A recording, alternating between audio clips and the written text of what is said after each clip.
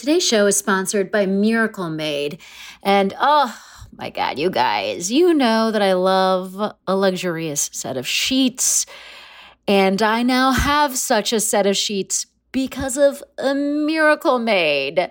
They are bedding that has been inspired by NASA. They've got silver-infused fabrics that actually make temperature regulating a thing.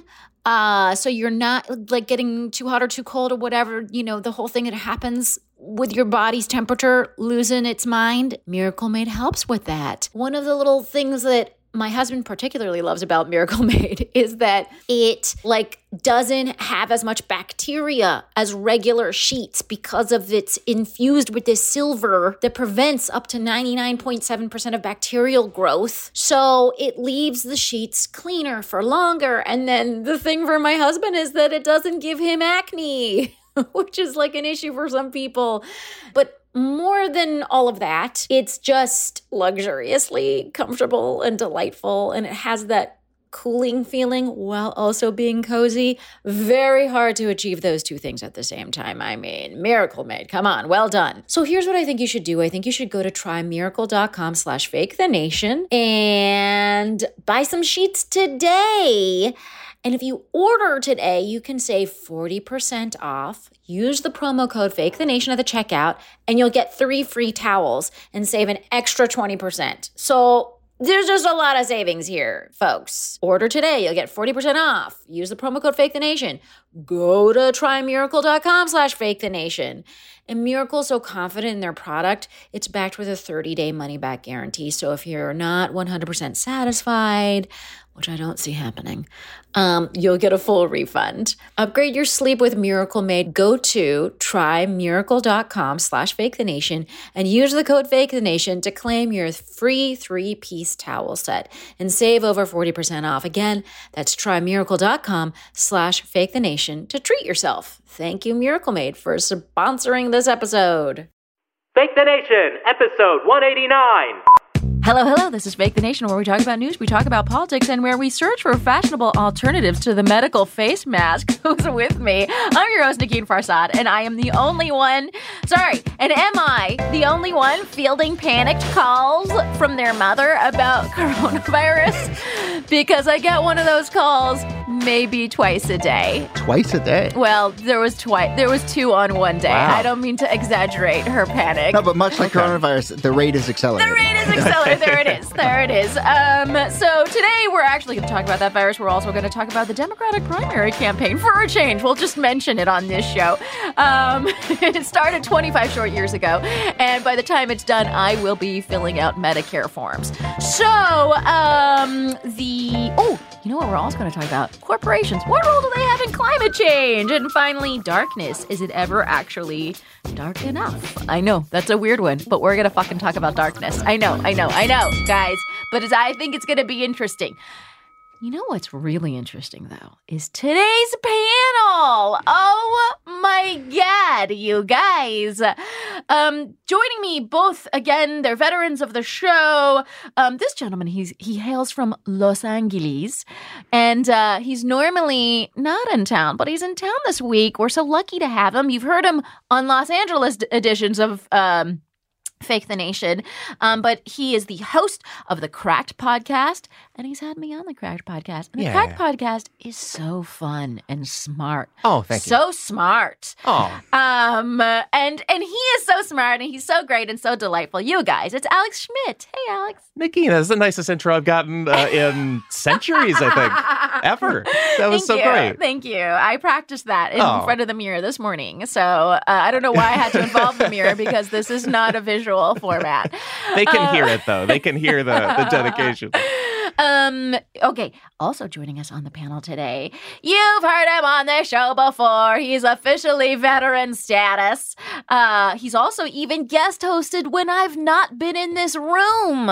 He's taken the helms of Fake the Nation. That's how good he is. We trust him with that. We would trust you too, Alex. Don't worry. Oh, that's very sweet. It's just like you don't live in town, so it's just not as simple. Okay, no, but he's anyway, the guy, though. I didn't mean to turn his compliment into an offensive view. You just can't help but compliment Alex. I know. It's amazing. I I want your intro to be a compliment of Alex, is what I'm saying. Yeah. But you guys, you've heard his amazing work on the 538 podcast. You've heard his amazing work at the 30 for 30 series. I mean, should I mention he was a WNYC under the guidance of Brian Lair, the one and only? You guys, he's so fantastic. It's Jody Avirgan. Hi. What was that? Hi. And he's 13 years old, and he's experiencing some changes. Yeah. It is an honor to be here. And moreover, I mean, it's great to be here with you, but to be next to Alex. I mean, who, I don't know if there's any other things you want to say. He's delightful. He's great. The Cracked podcast is fantastic. I feel like what you're doing is let me just point something else out about Alex. It's very cold here today in New York. He showed up wearing basically a sweatshirt, no coat. That's what an amazing person this is. He doesn't even feel cold, Jody. He literally doesn't feel it. I was surprised when the outline came in and it just said Alex's greatness up top in like a giant font. 14 minutes. But I was like, let's go with it. Sounds good. Oh, literally. Anita's looking at me like, okay, really though? Okay. So you know what? Instead of continuing on with the Alex segment, we're going to go into topic number 1. Oh my God. Oh, you guys. Before we get into topic number 1, I really quickly wanted to make sure you know that we have a very exciting series coming out. It's called Bonus the Nation, and it's basically all of the bonus episodes of Fake the Nation on Stitcher Premium. So if you're looking for a way to support the show, and so many of you have reached out and asked me how you can support the show, well, this is the big way you can support the show is to become a member of Stitcher Premium and listen to all of Bonus the Nation, and you can do that by going to StitcherPremium.com and using the code FAKE. That's FAKE. So I hope you do that. The episodes are so good. We have been recording them, and I'm like just really proud of them and really excited to share them with you. And you're gonna love it.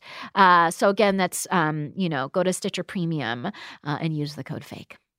And now let's get into topic number 1.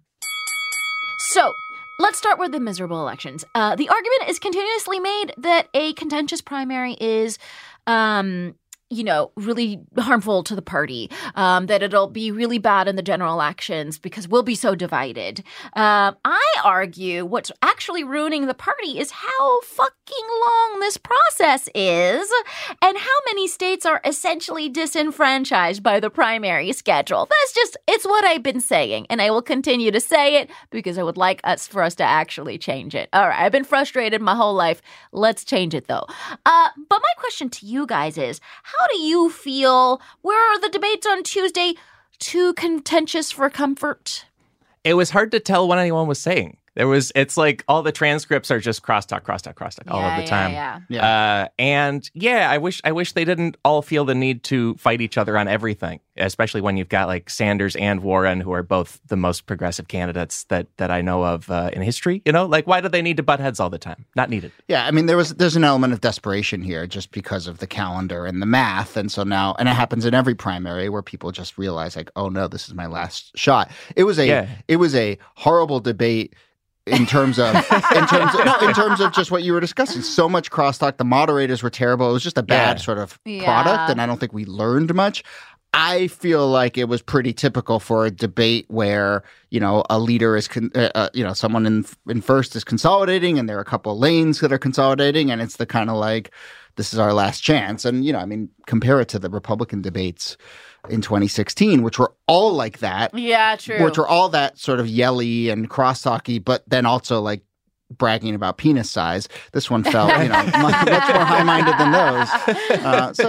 No, you're absolutely right. I mean, I think, there were some moments. I feel like, everyone, piled on Bernie for a little bit because he is the, seeming front runner.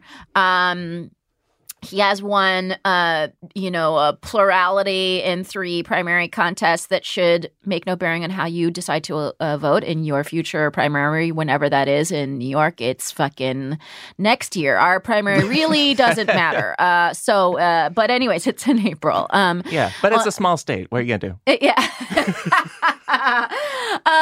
And then, I think there was, look, I feel like everyone's saying the kind of same thing, which is like Pete and Amy sort of like canceled each other out, or they just sort of like fell into like a weird I crevice. thought Buttigieg had actually a pretty strong debate. Really? I mean, I thought, for what he needs to do and how he needs to sort of present himself, he had, calm answers, rational answers. He spoke to a certain kind of, I think, voter that is genuinely out there.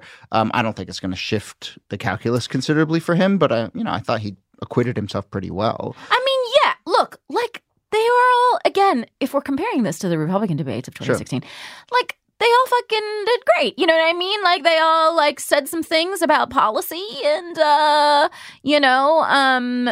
fucking the one thing that I thought was maybe like a needless distraction was the Cuba stuff, which we can get into like what it means to have that in the air. Yeah. So there was a big claim about Bernie kind of saying nice things about Cuba. And, when you say it like that, you're like, so what? Or whatever. You know what I mean? Yeah. So like, can you guys, explain to me what's the problem here? I feel like so many issues that come up in these debates are not incredibly relevant. Like almost all issues matter. It's just a thing of like, when he's the president, is he just going to like surrender to the Cubans or something? It doesn't matter. Like, right. who cares? Right. So I guess at this stage, the claim is that he's like said some nice things about their healthcare system and their education system.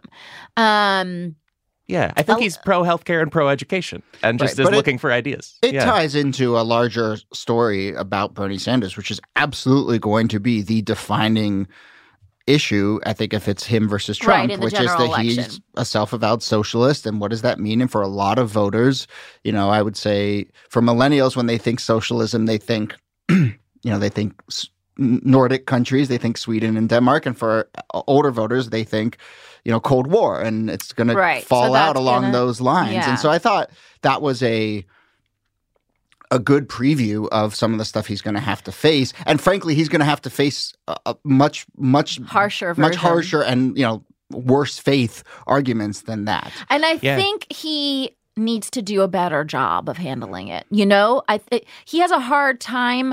I think one of the points that was really interesting to me was Biden bringing up Bernie's record on gun control. And I actually feel like, he didn't really... he has to have a better answer for that too. He said like that was a bad vote, talking about the Brady bill. Yeah. But I want to hear, I think people want to hear some real, genuine emotion on what bad a vote that was and what it means and how he's changed and what he really wants to do. Like, I don't feel he's as full-throated on gun control and his bad votes in the past, which are going to, which for the Democratic Party are going to come up, probably won't come up in the general election, to be frank. Yeah. Right. So, but as a primary candidate, to me, that's a big issue. And I would love to hear just like a beautiful, like, change of heart and what that meant to him to change. And I don't know. You know what I mean? Yeah. And I also think like this primary stage is really interesting to find out exactly how well they can argue things. And then in the general, it's just going to be whoever the nominee is a crazed socialist. Yes. And whoever the nominee is out to round up all the guns. And so like even if we don't pick the actual literal socialist, they're just going to get called that by Republicans for like a year. I mean, there is this like nervousness, I think, among Democrats that like, oh no, if it's Bernie or so, particularly Bernie, but it's going to be a chaotic election in the fall. The election is going to be chaotic no matter who it is. And also, right? Democrats aren't nuts, right? Democrats aren't going to be like, oh, I'm just not going to vote. It's been too contentious. Like that's just not. I don't understand that argument. But let's talk about. So I just want to say for the record, we all know I'm in the bag for Elizabeth Warren. I thought she was fucking fantastic and super presidential during the debates, but we don't need to harp on that because you guys all know how I feel. I will, however, I do think though, let's just quickly make the case for Bernie. Why would he be a good commander in chief? Why would he do well in the general? What is the case for him? when I think about Sanders and Warren, I feel like they've both come to a lot of the same policies, but from sort of opposite life directions. Yeah. Like Sanders came to it from being like even more of a socialist, maybe. Right, like ideological. Yeah. And then Warren came to it from being a Republican and then seeing Republicans ravage the economy. You know, like it's a very interesting paths for both of them, and I'm trying to see the choice between them as like a nice opportunity, you know? Like it's real lucky to have both of them around. It's like tough that I can only vote for one of them. But I don't know. I think it's a good thing. They're both great. Jody, what is the case if someone wanted to go pull the lever for Bernie? Well, other than he's running away with the thing. I mean, we'll see how it goes in the fall. Fuck that. We'll see how it goes in South Carolina. Because that disenfranchises me, so stop sure, that. Tell him, make the But even Elizabeth Warren is saying we have to play by the rules as they exist, as flawed as they are. And, so that is... But in the general, I mean, I think that Bernie Sanders is the riskiest candidate in a sort of strict definition of risk, which is he has the highest upside and the lowest downside. Mm-hmm. And I think that makes a lot of people nervous. But, I do think... we have to look at how big the upside is. And I mean, if you were to make a list of things that Bernie Sanders needed to do over the course of the primary to kind of like check boxes and show that he can get things done, he is kind of going through that list. I mean, he won the first two contests. Then he went to Nevada where he sort of showed that he can win a diverse coalition.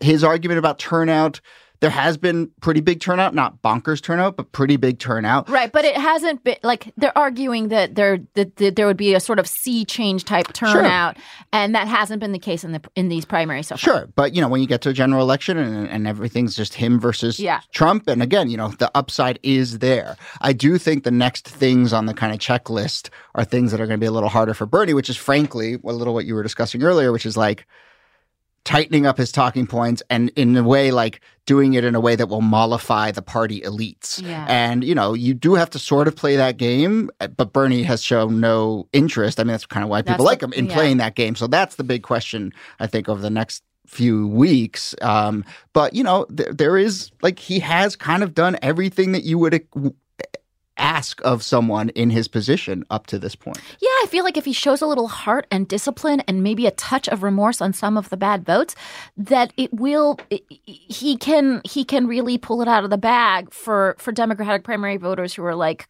questioning him. I think right. Part of the reason people like him is that he's never he has that little bit of a Trumpian quality where he doesn't say I'm sorry. And he, he has, at least he has played by the rules. He did begrudgingly support Hillary Clinton in 2016. Right. He has done the things he are sort of supposed to do. If he can do them with a little more gusto and a little more politicking, then he'd be really in a great position, I think, not only for Democratic primary voters who are questioning him. You're describing Elizabeth Warren. You're describing the Elizabeth Warren in your head. Yeah. I'm trying not to. I'm literally trying not to promote Elizabeth Warren right now. But this is what I'm saying. It's possible. He's a fucking adult. He's got all of the fancy smart people. They know what to do. So do it. You know what I mean? So do that. Well, I know I was just saying that they also, I think I was kind of saying they're both the same in a lot of ways, but also one thing that is nice for him is he can a little bit run against the Democratic Party. Kind of like there were... Right, the way Trump was running against the Republican Party. Yeah, Trump never meant it, but he could run against Bush's wars a little bit, And Bernie can say, I'm a great Democratic candidate and I don't do a lot of their mistakes. Yeah. Whether or not that's totally true or not, it's a really convincing pitch for people, I think. Right. Yeah. Okay, let's quickly also now make the case for Biden, because Biden just got, he's seemingly in the polls ahead of everybody in South Carolina. The population of South Carolina, what is it, 50% African American or something? Mm-hmm. It's a very high percentage of African American voters in South Carolina. So that's going to be a very big litmus test for that demographic. And then he also just got the endorsement of Clyburn in Congress, which is a really big deal for South Carolina. What is the case for pulling the lever for Biden? Is weird. I think it used to be, so many candidates. And now that we've winnowed it down a bit, I think he fell into being like maybe the third best Democratic option, like by attrition. I thought people like Julian Castro were amazing, and that now they're just not in it anymore. Right. But of the people who are not Sanders and Warren, I think I'm the most into him. It's very marginal, That's though. very interesting. Yeah. Can I point out something about Biden? I did a side-by-side comparison yesterday of Biden and Bernie. They both, like, for example, they both want to end cash bail. They want to both eliminate mandatory minimum sentences and private prisons and raise the federal minimum wage to $15 an hour. He indicates support of paid family leave, which is a big progressive platform as well. So there's a lot of things on which he's actually, quite progressive. And then there's some, things where, for example, like he wants to end new oil and gas leases on federal land and offshore drilling, but maybe supports some limited fracking or understands that fracking might be a transitional energy, the way I think Klobuchar also has that position.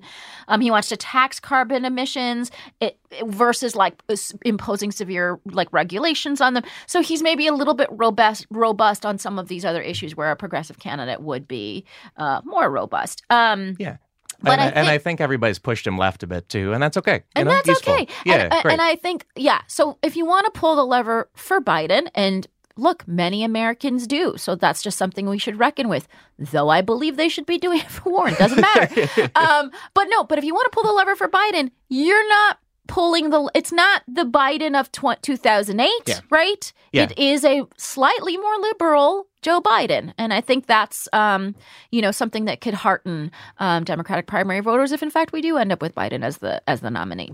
Yeah. I think that's a great summation of where he stands policy-wise. I'll just point out sort of electorally, I mean, this is the case with these primaries where every 2 days there's an entirely new conventional wisdom, and it actually does have an impact and people react to it. But, all along, Biden's strategy was kind of, I'm going to let the first three, certainly the first two go, and I'm just going to wait for South Carolina, and that's going to be my firewall, and then I'm going to go from there. And there is a pretty good chance that exact strategy could start to play out. And so we just need to remember that, before any of this voting started, we had a notion of what Biden's strategy was that is still in place. I think certainly the way he fell off a cliff in the first three states says something, but he is, his chances is for South Carolina. I don't know when people are going to listen to this, but his chances for South Carolina are going up. I think he is in the driver's seat there. And then you never know. If he can consolidate that lane, it may just be that, Biden knew what he was doing all along. Right. And then a third of the population votes on Super Tuesday. Yep. But remember that still more than half of the population awaits their vote. So can I ask you a question? Can I ask you a question about that? Because you started by saying this thing has been going on forever. Yeah. And then you said, but only a small percentage of states get to decide. How do you square those things? Because if your instinct is, I want everyone to have a say, what you're talking about is a year-long election. I'm talking about where we hold off on this, and that drags and drags and drags. Well, I'm talking about a same-day primary with ranked choice voting, or a same-day primary with a runoff vote as well. So that's what I'm talking about. Okay. And then the Democratic Party can design ways through where they place debates and through where they do straw polls and blah, blah, blah, to make that make it so that, the candidates go to rural areas, blah, blah, blah, blah. There's just ways to design it to make it still friendly to small states. So I know that's an issue. Anyways, we're not talking about that today. Today, we are going to so that was, guys, the point was I wanted to make a case for Bernie, a case for Biden, and so that I'm not so Warren heavy. Yeah. And I think Biden is the most reasonable way you can make a mistake as a voter. It's the absolute best, most straightforward, most honorable error. If it's listed alphabetically, he's at the top. That should be on a campaign poster, like Biden, the most reasonable way to make a mistake. Yeah. At least it's not the crazy Bloomberg guy who just bought your vote with enough TV ads pointed at you. Yes, good job. That's fine. Totally. Yeah. And I sort of feel the same. Actually, feel very much that way about Klobuchar and Pete too. That they're good, right? Like they're good. Yeah. They've done public service before and stuff. They're good. Yeah. So right.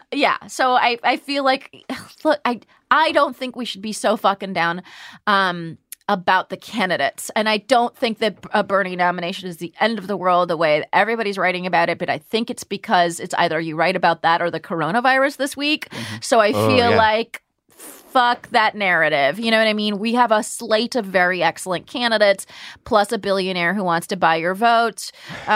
So, let's remember that. And one other little thing that's worth keeping in mind is just that as chaotic as that debate felt, as much as it felt like they were all going after each other, no one is going to remember it in 6 months. I mean, we will just have forgotten it. And there is also empirical evidence that tends to show that contested primaries don't mean that the candidate emerges more harmed in the general. It's just stop that think piece, guys. It's just a huge reset button when we get into the general, and there will be huge things that we can't even foresee now when it's in the general. And so, I know it makes people nervous. We're like, oh, everyone should get along. Like, oh, we're saying things on this stage that then is going to get used in the fall. They're going to find the awful things to say in the fall, regardless of what got said on the debate stage in late February. So just, it's fine. So everyone calm down. All right, you guys, why don't we take a quick break and learn about our sponsors?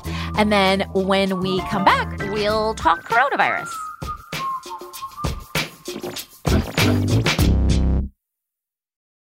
This HeadGum podcast is brought to you by Aura Frames. That is right. From grandmothers to new mothers, aunts, even the friends of your life, every mom loves an Aura frame. Holy shit, even aunts? Yes, especially aunts. Oh, wow. Because it was named the best digital photo frame by Wirecutter and selected as one of Oprah's favorite things. I mean, these Aura frames are guaranteed to bring joy to moms of all ages. I believe it. You have an Aura frame, don't you? Yes, I actually more than believe it. I know it. I've got one for my mom, my mother-in-law, my grandmother-in-law. And dare I say, your aunt? And dare you say, my aunt and my aunt-in-law.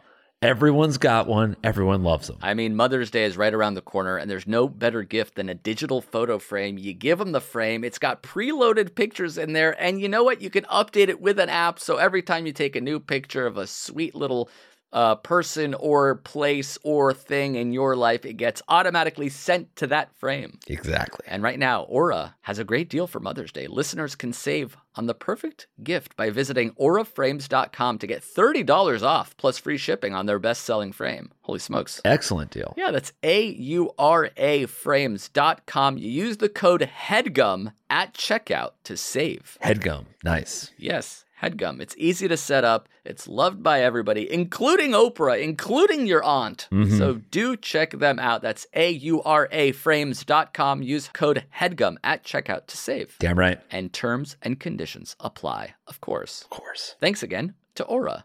Today's show is sponsored by Rocket Money. Rocket Money is a personal finance app that finds and cancels your unwanted subscriptions. It monitors your spending.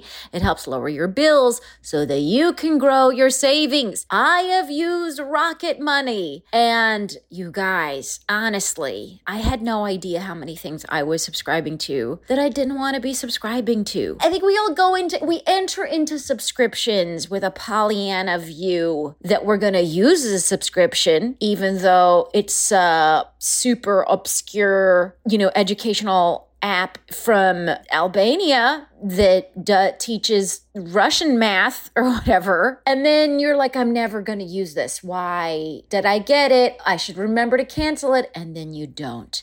And I know you guys are like me, and I know you've done this to yourselves. And guess what? 75% of people have subscriptions that they've forgotten about. So we're all in this bucket. And I think paying for that stuff is so angering, and Rocket Money is there to help. Because basically Rocket Money shows you, hey, look at this is what all the things you are subscribed to.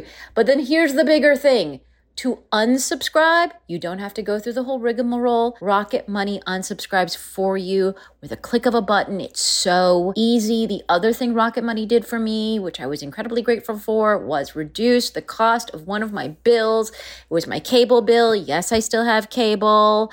Rocket Money has over 5 million users that have saved a total of $500 million in canceled subscriptions, saving members up to $740 a year when using all of the app's features. I mean, that backtracks for me and for the number of things I was paying for that I'm frankly ashamed of. So thank you, Rocket Money, for like fixing the shame glaze on my life. So stop wasting money on things you don't use. Cancel your unwanted subscriptions by going to rocketmoney.com/fakethenation. Again, that's rocketmoney.com/fakethenation. rocketmoney.com/fakethenation, you guys.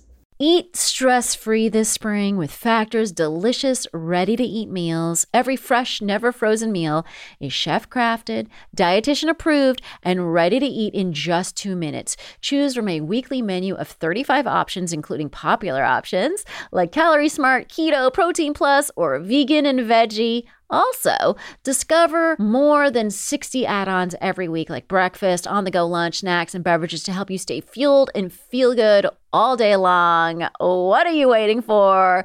Folks, I feel like I've mentioned this before, but I had tried other services that I was displeased with. And then a neighbor of mine was trying Factor. I had pulled them aside in the hallway and I was like, what are you feeling about this Factor? And they were like, it is delicious. You should definitely do it. So then me and my husband did it and we loved it. They are chef-prepared meals that arrive to your door, and then in 2 minutes, you could be eating them. Like, it's so simple, and they're actually delicious. And for people like me who just sometimes, my schedule can be so maniacal between traveling in different cities and, you know, doing stand-up gigs. It's like I just don't have a typical schedule where I can plan, set aside time for cooking and all that stuff. So something like Factor really helps for me. The other thing that I love to do is try not to eat carbs. So they have a keto option, which is fantastic. It's super delicious. They use premium ingredients. You can get stuff with like filet mignon and shrimp and truffle butter and broccolini and asparagus, right? Like real ingredients. They're no fuss, no mess meals. They eliminate the hassle of having to prep. They're tailored to your schedule. You can customize your weekly meals with flexibility. You can pause or reschedule. I've actually done that. I've both paused and rescheduled. Factor is basically your solution for fast premium meals without the need for cooking. We're celebrating Earth Day all month long, and look out for the Earth Month Eats badge on the menu for the lowest carbon footprint meals.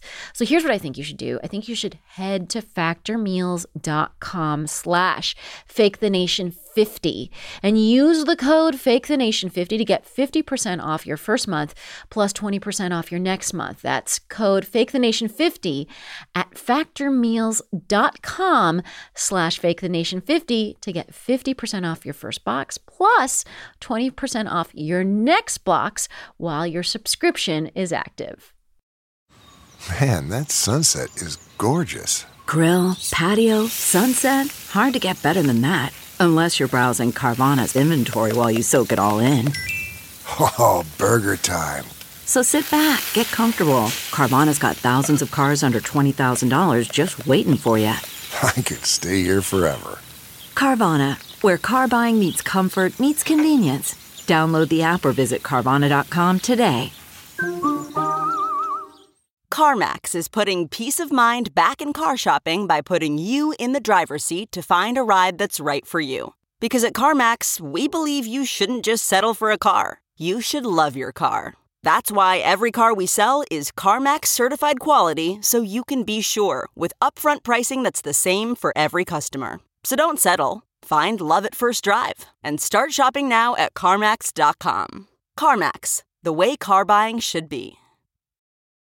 And we are back, and we're ready for topic number 1.5. Okay. The CDC's principal deputy director said this week that it, quote, it's not a question of if, it's a question of when and how many people will be infected, referring to the coronavirus. You know, this is what makes mothers around the country call their daughters in utter panic. I did when you said your mom has called you twice a day. I was like, oh, is she busy or something? Like, is she hasn't got much time or something? Like, it's constant. Yeah, everybody's freaking out. I haven't gotten a single call from my mom. Well, no, I mean, she called twice, once because I couldn't really talk, and then she called the day before. So, anyways, she's called like basically 2 days in a row. I don't mean to exaggerate my claims. She's not a crazy person, but she is like a worrywart. So I guess it's their role. It's good. And you know what it is? It's like, I mean, and I think for me too, it's the images out of Italy. Mm-hmm. For some reason, you sort of were like, well, a Western country will have exactly the right response to this situation, and they will shut it down immediately, and there won't be a problem, and everyone will be on the streets of Milan. And then to see the streets of Milan empty in the news footage, I think that is quite shocking. So do you feel like there's basically, are we at mom panic, or should we be where Trump is, where he's like, everything's fine, don't worry? My mother or Trump? Who do I trust in most situations? It's the worst general election decision. Well, it's the kind of thing where, as an individual, I don't know what to do about a global pandemic, really. Like, I'll save up some food and try to wash my hands a lot and stuff. Yeah. But I'm just trying to be wary. I'm flying from JFK to LAX tomorrow, so I'm not a wise person, but I am. I'm hopeful it'll work out, and we see what happens. I don't know. Yeah.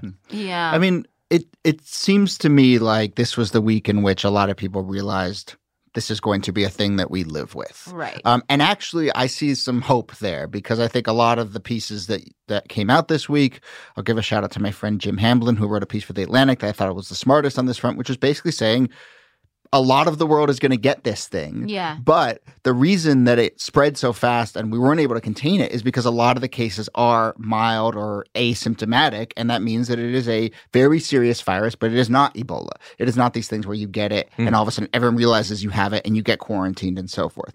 So, I think I've chatted with him. I think, Yeah, subtlety is what's so dangerous about it. And I think it's just going to be in a couple years. Like right now, when we enter a winter, we have the flu and pneumonia, and now we're going to have the flu, pneumonia, and coronavirus. It's going to be one of those just things that is out there that we're going to have to deal with. To me, I think the real danger, and this is where Trump is, I think scares me, is in the political response. And that's where I think it's going to be, both in terms of containment of it, but also, my hunch is what Trump is going to do is go from one extreme of everything's going to be fine all the way to another extreme of, I don't know. I mean, but it does scare me, the risk there. I mean, it's just so shutting weird because things down and taking sort of really sort of strong man. I think there's going to be a moment. His version of like a war would be shut everything down. Whatever I'm a the strong man in sending troops America. to the border equivalent of right. dealing with this is. And I mean, that is to me, I think, a real fear is the sort of political response and a real worry because, in his head, I think, containment is the only bar. And this is going to grow regardless of what politicians do. And it's really about mitigating that growth and being smart and thinking about this as a thing that's going to be with us for over years and decades. And he's not built that way. And what did you guys think of him naming Pence as the head of the project? Oh, Dr. Mike Pence? Well, it's very good. I'm trying to be an optimist about things. And when I saw that press conference, which was not a good press conference and not any good ideas, I also thought, like, at least Trump supporters will have heard of the disease. Like, good. Like, if we're so divided in our media diets, at least him talking about it is like an awareness campaign for a lot of people. Yeah, that's a good point. But that's the only good thing. Mike Pence is there to be a scapegoat or do nothing. That's it. Right. That's what I sort of felt. It felt like, I'm going to put this guy that's an afterthought in my entire administration at the head of the thing. And I think, obviously eyebrows were raised because under Pence's watch in Indiana, there was an AIDS outbreak, and they wanted him to provide clean needles for intravenous drug users, and he wouldn't do it because he thought it would promote more drug use, and instead it actually just created this AIDS outbreak. Well, how could he have known that other than data and science and research? No, and that everyone told him. Yeah, like so. Yeah. Oh boy. So that's. I mean, I think a big concern is that he hasn't shown any real good judgment on this type, on viruses in the past, on how they move. I don't know if I'm like too easily upset, but every time Trump or the media reports this as a stock market story, really bugs me. Really don't like it. It's a disease. It's people's lives. Yeah, but in terms of things that will affect Trump.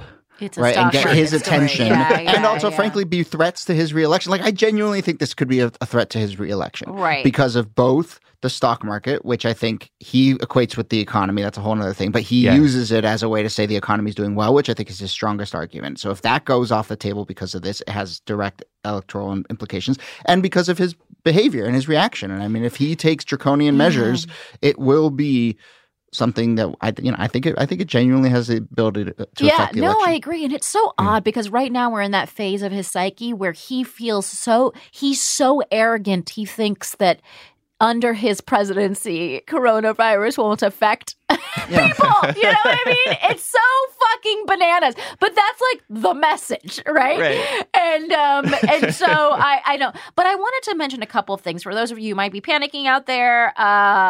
Does anyone remember like how SARS went? Do you remember feeling what SARS happened? It was I don't remember very much, but it was essentially like a wash your hands campaign that kind of put an end to SARS. SARS was less lethal, I think, and less easily transmitted. And was a little more contained. But I agree. It's important to remember these previous moments of panic. Don't talk about 1916, but other than that, Spanish flu. So the wash your hands thing still very important, guys. Wash your hands, and then another one, which is I think a harder habit to break, is coughing into your elbow, not your hand. Yeah, because we learned as kids to cough into your hand. That's a bad idea. You cough into your elbow, guys.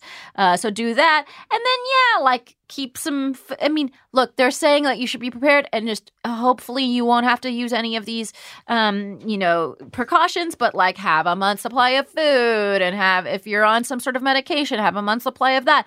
Also, weirdly, the weirdest thing is that so many of our drugs get made in China. So they're a supplier for so many, especially antibiotics. I think the other positive thing that could come out of this is recognizing that one country shouldn't have some sort of monopolistic dominance over the manufacture of some very important things in our life. You know what I mean? Let's fucking diversify, guys. Anyways. So there's and then a safe distance to, from people who are coughing and stuff like that is 6 feet. And avoid Japan, Italy, Iran, and China and South Korea right now for traveling purposes. And I think, and if you're sick, stay home from work. Yeah. Yeah. Yeah. So, many elements of it are just good things to do. I've only been in New York a couple days and everyone's been offering me hand sanitizer all the time. And I'm like, oh, what a utopian society where I'm just given hand sanitizer it's all the time. All the same advice that we get every flu season, but for real. But do them this time. Do them this time. Right. Exactly. Yeah. Basically wash your hands all the time and then wash surfaces. Oh, that's a big way that things get transmitted is surfaces. You put your hand on a surface and previously someone had coughed on that surface. So, your counters, your desks, do some nice wipings, Yeah. All right, you guys, we are going to move on to topic number 2. Okay, so last week, Jeff Bezos announced that he was giving $10 billion of his own money to climate change. He's worth $130 billion, by the way, so I just want to point out so we can just see what percentage that is. Amazon, by the way, is also one of the biggest polluters in the world. Okay, whatever. Also, side note. And companies like Microsoft and Delta have also announced climate change as part of their mission. And it seems to be a growing trend. is this a trend we should believe in? Like, amidst intergovernmental inaction, is this, are corporations the answer? No, they're not. Well, I feel like a corporation's job is truly to make money. Like, that's what they exist to do. A government's job is to like manage that and take care of us. And so it's the government's job. If a corporation wants to like do anything, that's great. It's also probably free advertising and marketing for themselves as a positive force. So anything they want to do is good. But I don't know. I'm always hung up on Jeff Bezos' company being named after one of the most famous rainforests, and yet they're a huge detriment to that. It's very weird and probably an accident. I mean, I agree. I think with most things, when someone does something, it's very good to take a half a step back and sort of look at what their motivations are and think about where they're, why they're really doing this. That said, like at this point, I will take crass capitalistic incentives if it means actual action. But I think the interesting conversation that this has spurred is around the kind of larger context of, yes, these corporations are making certain efforts, but then you look at the political lobbying they do, and the playing the game of this is only X percentage of his wealth. I don't know about that one. That one always just like, yes, these people are super duper duper wealthy. Look at the actual amount they're giving and see if that will make a change. But I do think a lot of these corporations that are like giving money on one hand or making statements on one hand and then like donating to dysfunctional Congress on the other, donating to Mitch McConnell, who has held up a bunch of these legislations, and it's ultimately going to be political action that solves these things. That is something that we should absolutely interrogate. Yeah, and I want to point out that the case that you're talking about is, Microsoft pledges, to go carbon negative by 2030, which means they basically want to be removing carbon from the atmosphere. And some of the things they want to do is invest in carbon capture. And that's fantastic. The only problem is carbon capture doesn't really exist yet, like in an actual feasible form that could have like effect on a global scale. So some of these promises are a little bit like meh. But then the weird thing about Microsoft, as Jody was mentioning, is that they've also heavily donated to the election of Mitch McConnell, who basically questions climate change science and has like a 7% lifetime score from the League of Conservation Voters. So he's garbage when it comes to conservation and climate change. Well, everyone has one fault, There's that optimism. That's just one fault. But like a lot of these things, it does come down to political will and political action and long-term thinking on the part of our elected officials. And that is we're not living in a sort of golden age for that. No, and again, like I think it's interesting to look at these different countries and what they're doing and how meaningful it is. And not just, I think, let us not be overly impressed by their claims. I think that's something that we should look out for. Because part of what upsets me is that a major precipitating factor for all of these climate change becoming a part of their corporate missions of a lot of these huge companies is that this guy, Larry Fink of BlackRock, who they have majority stakeholding in so many of these companies. He basically came out with a letter. He apparently writes some fucking famous letter every year or whatever. And he came out with this letter that's like climate change has to be a part of like what we do and what corporations do. And, it can't just be profit. And that's great. And so then BlackRock, one of the things they said was as I look for the thing that they said, that they would no longer invest in companies deriving 25% or more of their revenues from thermal coal. And that's great. But then it actually only affects about a quarter of the emissions from coal, right? Like it's not, they weren't like, we're completely divesting from thermal coal, right? Yeah.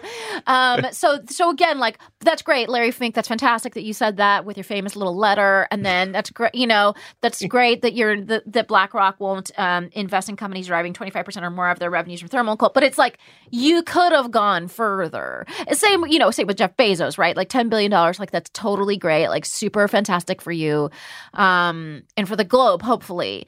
However, you have more money than that, and also your company is a big polluter. Yeah. So what is your company going to do? And and some of those things are true and good, like replacing the trucks with electric fleet. You kind of have to carry through, where does the electricity come from for that fleet? Okay, is it coming from solar panels? That's great. If it's coming from wind, that's great. If it's coming from coal, that is not great. You know what I mean? So we need more transparency, basically. What exactly does all of this mean when it's coming from someone like Jeff Bezos and Amazon? Delta, for example, said that they're a huge, they're an airline. They're a fucking airline, right? So they're going to be a huge carbon emitter. But they said by March 1st, they're going to go carbon neutral. So basically, what that means for Delta, it doesn't mean that planes are solar powered. Obviously, it means that they're going to buy carbon offsets, and that's great. But also, we don't know exactly how much carbon offsets actually offset. It could be you're funding an entirely new forest. It could mean you're funding someone not to cut down a forest. It's just like it's unclear. Anytime I try to read a story about carbon offsets, I feel like I'm reading about like trades in a sport I don't know. Like, it's very hard to follow. It's like they're trading their stuff for a coral reef to be named later, and like I don't know what's going on. Yeah. Can I ask you a question though? Because earlier you mentioned, and I think about this too, and I'm curious where you're at. Like, that a lot of this feels like marketing, and that we're at a point now where it feels like it's cynical, but it's, a good look to talk about these things. Do you think we're still at that place where you see a lot of these big corporations, or do you think it's started to shift over? If you have like doing nothing, a spectrum of like doing nothing, doing something because it's good marketing, doing something because it's good economic interest, and then doing something because it's the right thing to do. I don't think we're at the right thing to do level yet, but have we shifted from people are acting because it's good marketing to people are acting because there's actually an economic incentive to act?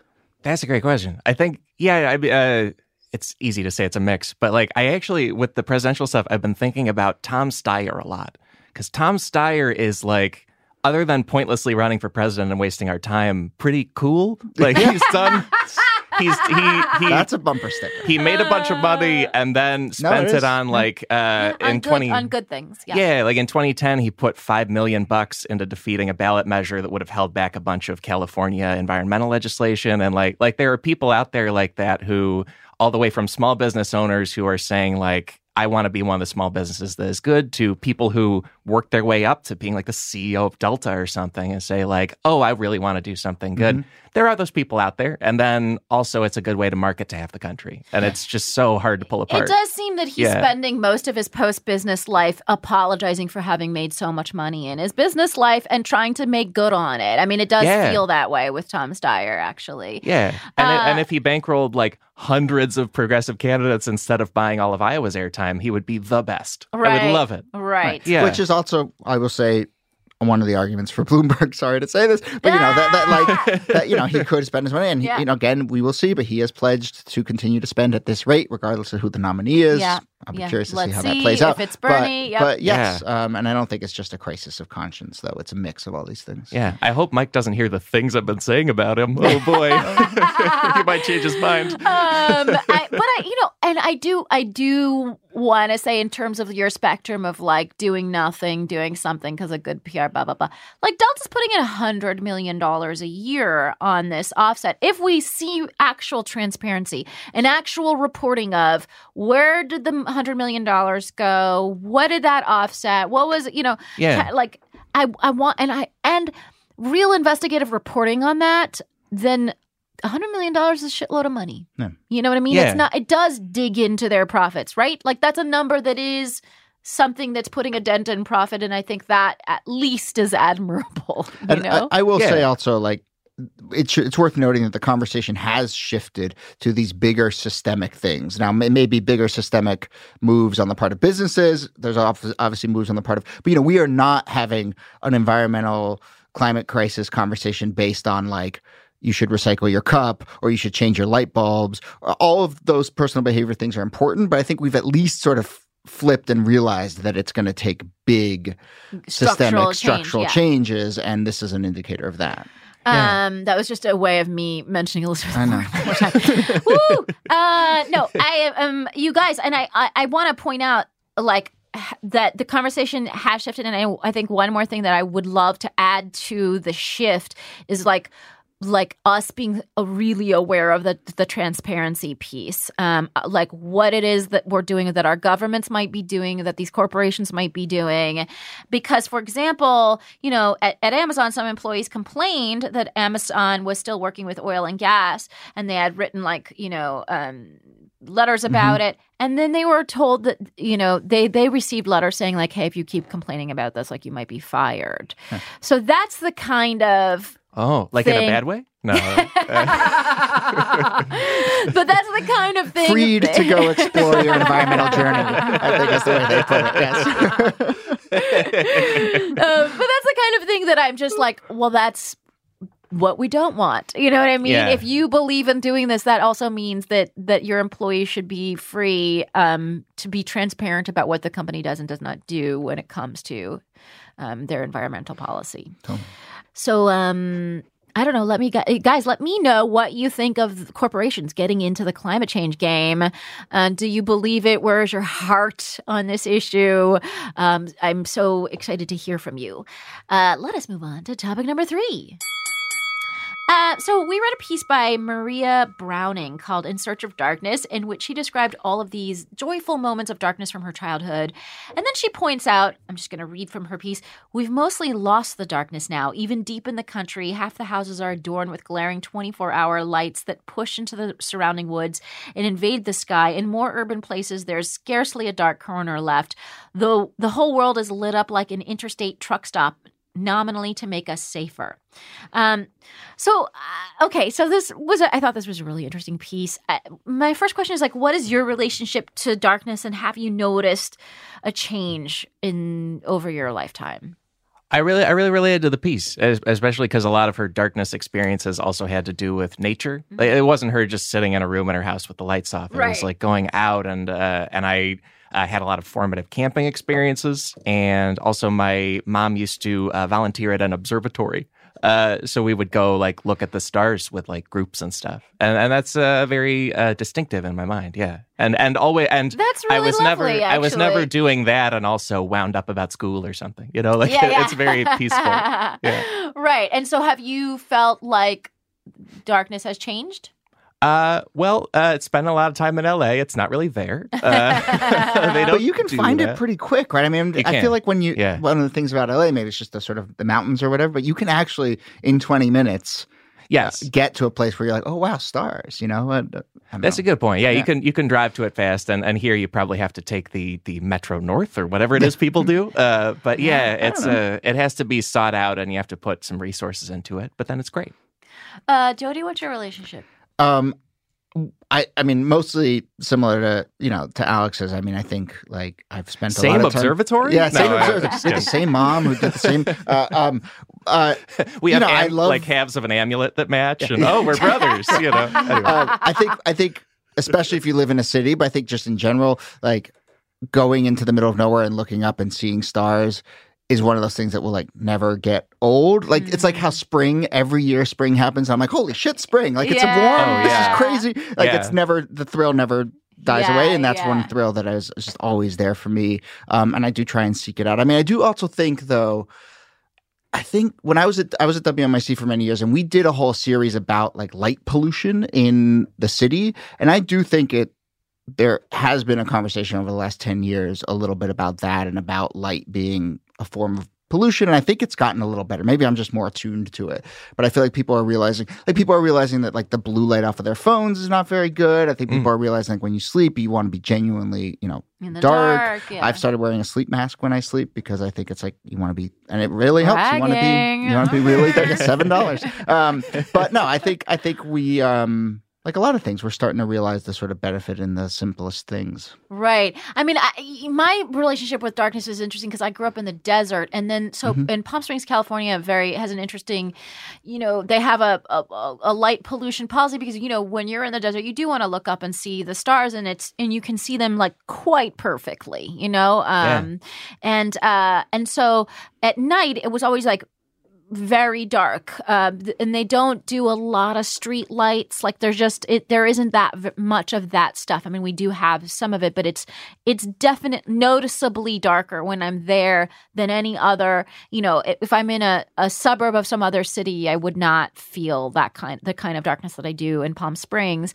I do think one of the things that has changed is the kind of, I think in suburban context, the like house that puts on the light in the doorway area for security. I feel like that has become more, and now that everybody has like those cameras, right, that can easily be hacked into or whatever, and that are like dangerous unto themselves. Those cameras on the porch or whatever, I think those, again, I'm talking about things, I know I sound crazy talking about them because I live in an apartment, so I'm like, what is a porch? You know what I mean? But I feel like that whole system of like, security has really led to a lot more of those kinds of lights. And that I feel like is something that I've noticed, even going back to Palm Springs, where we didn't really have very much of that stuff growing up. I feel like I see it now. But, I remember as a kid, there was this, in high school, there's this place in Palm Springs called The Circles, which was essentially just cul-de-sacs that had not been built on. And so they were literally cul-de-sac circles. Like a pavement pattern, like a crop circle. Yeah, exactly. They were it was just some pavement that was in the shape of a circle. There was a handful of them. And they never built the houses. And they never built the houses. Yeah. I don't know if they ever did. But anyways, they never built the houses. At the time, they hadn't built the houses. So kids would go over there and like fucking maybe have a cigarette or whatever, right? And I was actually not cool enough to go to the circles, but I did go a few times. Shout out to PSHS and the people who made me feel unwelcome at the circles. I knew my fucking status, guys. I didn't need to feel it that hard. Okay, I'm just imagining this weird pavement and then one little velvet rope, and it's like, no, I can't go. How would I get around? Well, because you have to drive down the long path to get to the circle, knowing that they're not going to let you in. And then when they say no, you can't use the cul-de-sac to turn around. Right, you have to back up. Right. It's very awkward. It's very awkward. No, and then the other weird thing about it actually got even darker than just the fucking velvet rope on the circle, because there's something called the tunnels. We had like a lot of just physical structures that we like to call by their names. The name creativity of this town is very impressive. But I think the tunnels were very close to the circle, so you could walk to the tunnels, and it was just like a little tunnel underneath the desert that came. It was not very long. It was let's say 40 feet long or whatever, and you would walk through them, and it was like very scary because it was really fucking dark. And you would go to the other side, and like that was the whole point of the tunnel. But the weird thing about the desert is that the moon very intensely illuminates everything. So I remember as a child being like, God, this moon really has got its shit together. Like it's very effective. And it's definitely something, you sort of living in New York City the moon is very much an afterthought of your time, because it's not illuminating like the city. No, it's not doing its job, but every once in a while you look up and you catch it, and it's kind of great. Right. Especially like the silhouette of the moon against an interesting building, and you're like, Manhattan. Yes. You know what I mean? You have that moment. Can I point out something in this piece which I really loved as well? Yeah. But, she describes really moments where she loves being in the dark, and she talks about sort of wandering in the woods as the sun falls, or being in her mother's house by herself, and it's dark there. But I think a lot of the situations she's describing, it's not just darkness, but it's also solitude and quiet and these other things that are just as important. And maybe it's not just you need to be in darkness. It's just we need to cherish moments where we're kind of with ourselves and we're not fielding a million kinds of inputs. And I think darkness is a good proxy for that, because chances are if you're standing in the dark, you might be alone and quiet. But those are the moments that actually I think lead to the kind of beautiful things she's writing about here. Yeah, wow. I'm gonna go ahead. You disagree? I disagree. No, I mean you're standing in a dark room, just fucking looking at Twitter, listening to a podcast. No, because it's funny. You're right. A lot of her stuff. She was clearly like a solitude person, and and she also talked about her mom living in the woods. Her mom had left suburbia, or not even. She was in a small town, and a couple of people had started to move into the area, and she couldn't handle the lights, and she moved into the woods where there was really, really nothing. And that's where she felt the most calm. And I was just like, oh, this is some fucking on Walden Pond shit right here. You know what I mean? But like that whole notion, it's funny because my meaningful memories of darkness was surrounded by other people in darkness. And that's I've never been one of these solitude guys. You know what I mean? Like I'll fucking do a meditation. I get that I have to because I got the anxiety. But I am not interested in a world where I don't see people. You know what I mean? And so for me, darkness is not for her, it's definitely a solitude thing. And I think for me, it's more about just appreciating the kind of magnificence of what the moon does and how it does its job, and that you can do that. I'll very quickly say that there is common ground between us. My ideal situation is being surrounded by a number of people, but no one is saying anything. That's my comfort zone. Yeah, that's a nice honestly, one. I kind of wish that I was hoping this podcast would just be us. It should just be us, and we mic a campfire, it'd be the chillest in the world. Love it. We fucking skyrocket to number 1 on the charts. Can I also point out the interesting thing, because you sort of think of like cities as being, bastions of light or whatever. And my experience of Havana, Cuba, is that it is also very dark. Anyone in here been to Havana? I have been to Havana. Did you feel that way in Havana?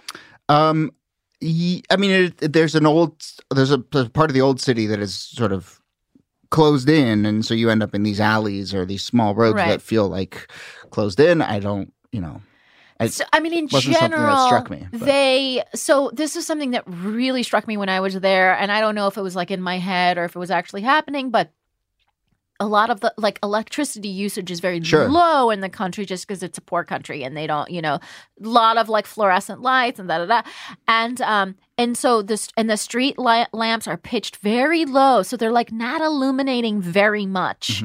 Wow. It's very odd, and I remember. And the thing is, a lot of the streets are sort of crumbling, and the sidewalks are not, clear sidewalks that you can just, confidently make your stride. And so when it was dark, and I remember constantly being just tripping because it wasn't very illuminated, and we were really struck by that in various parts of Havana to feel that way.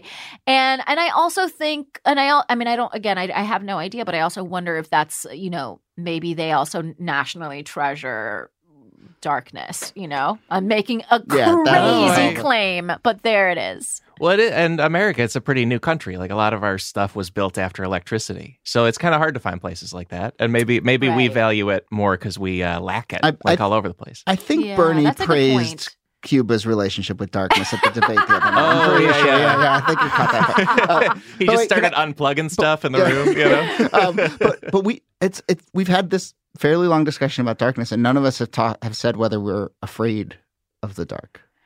Well, that's the question about security, right? Like, do you actually feel safer with that porch light, that glaring porch light, than Yeah, and I guess not? I mean at a sort of deeper level. Like, there's one, it's like, I'm in a built environment and there's a dark pocket and something bad could happen there versus like I'm in the middle of the woods and is it just the fact that there's no light, does that scare me? Yes. Yes. It is. I always treat myself like I have a superpower when that night vision comes back. I'm like, ooh, now I can see a little bit. Try to appreciate really that. Yeah.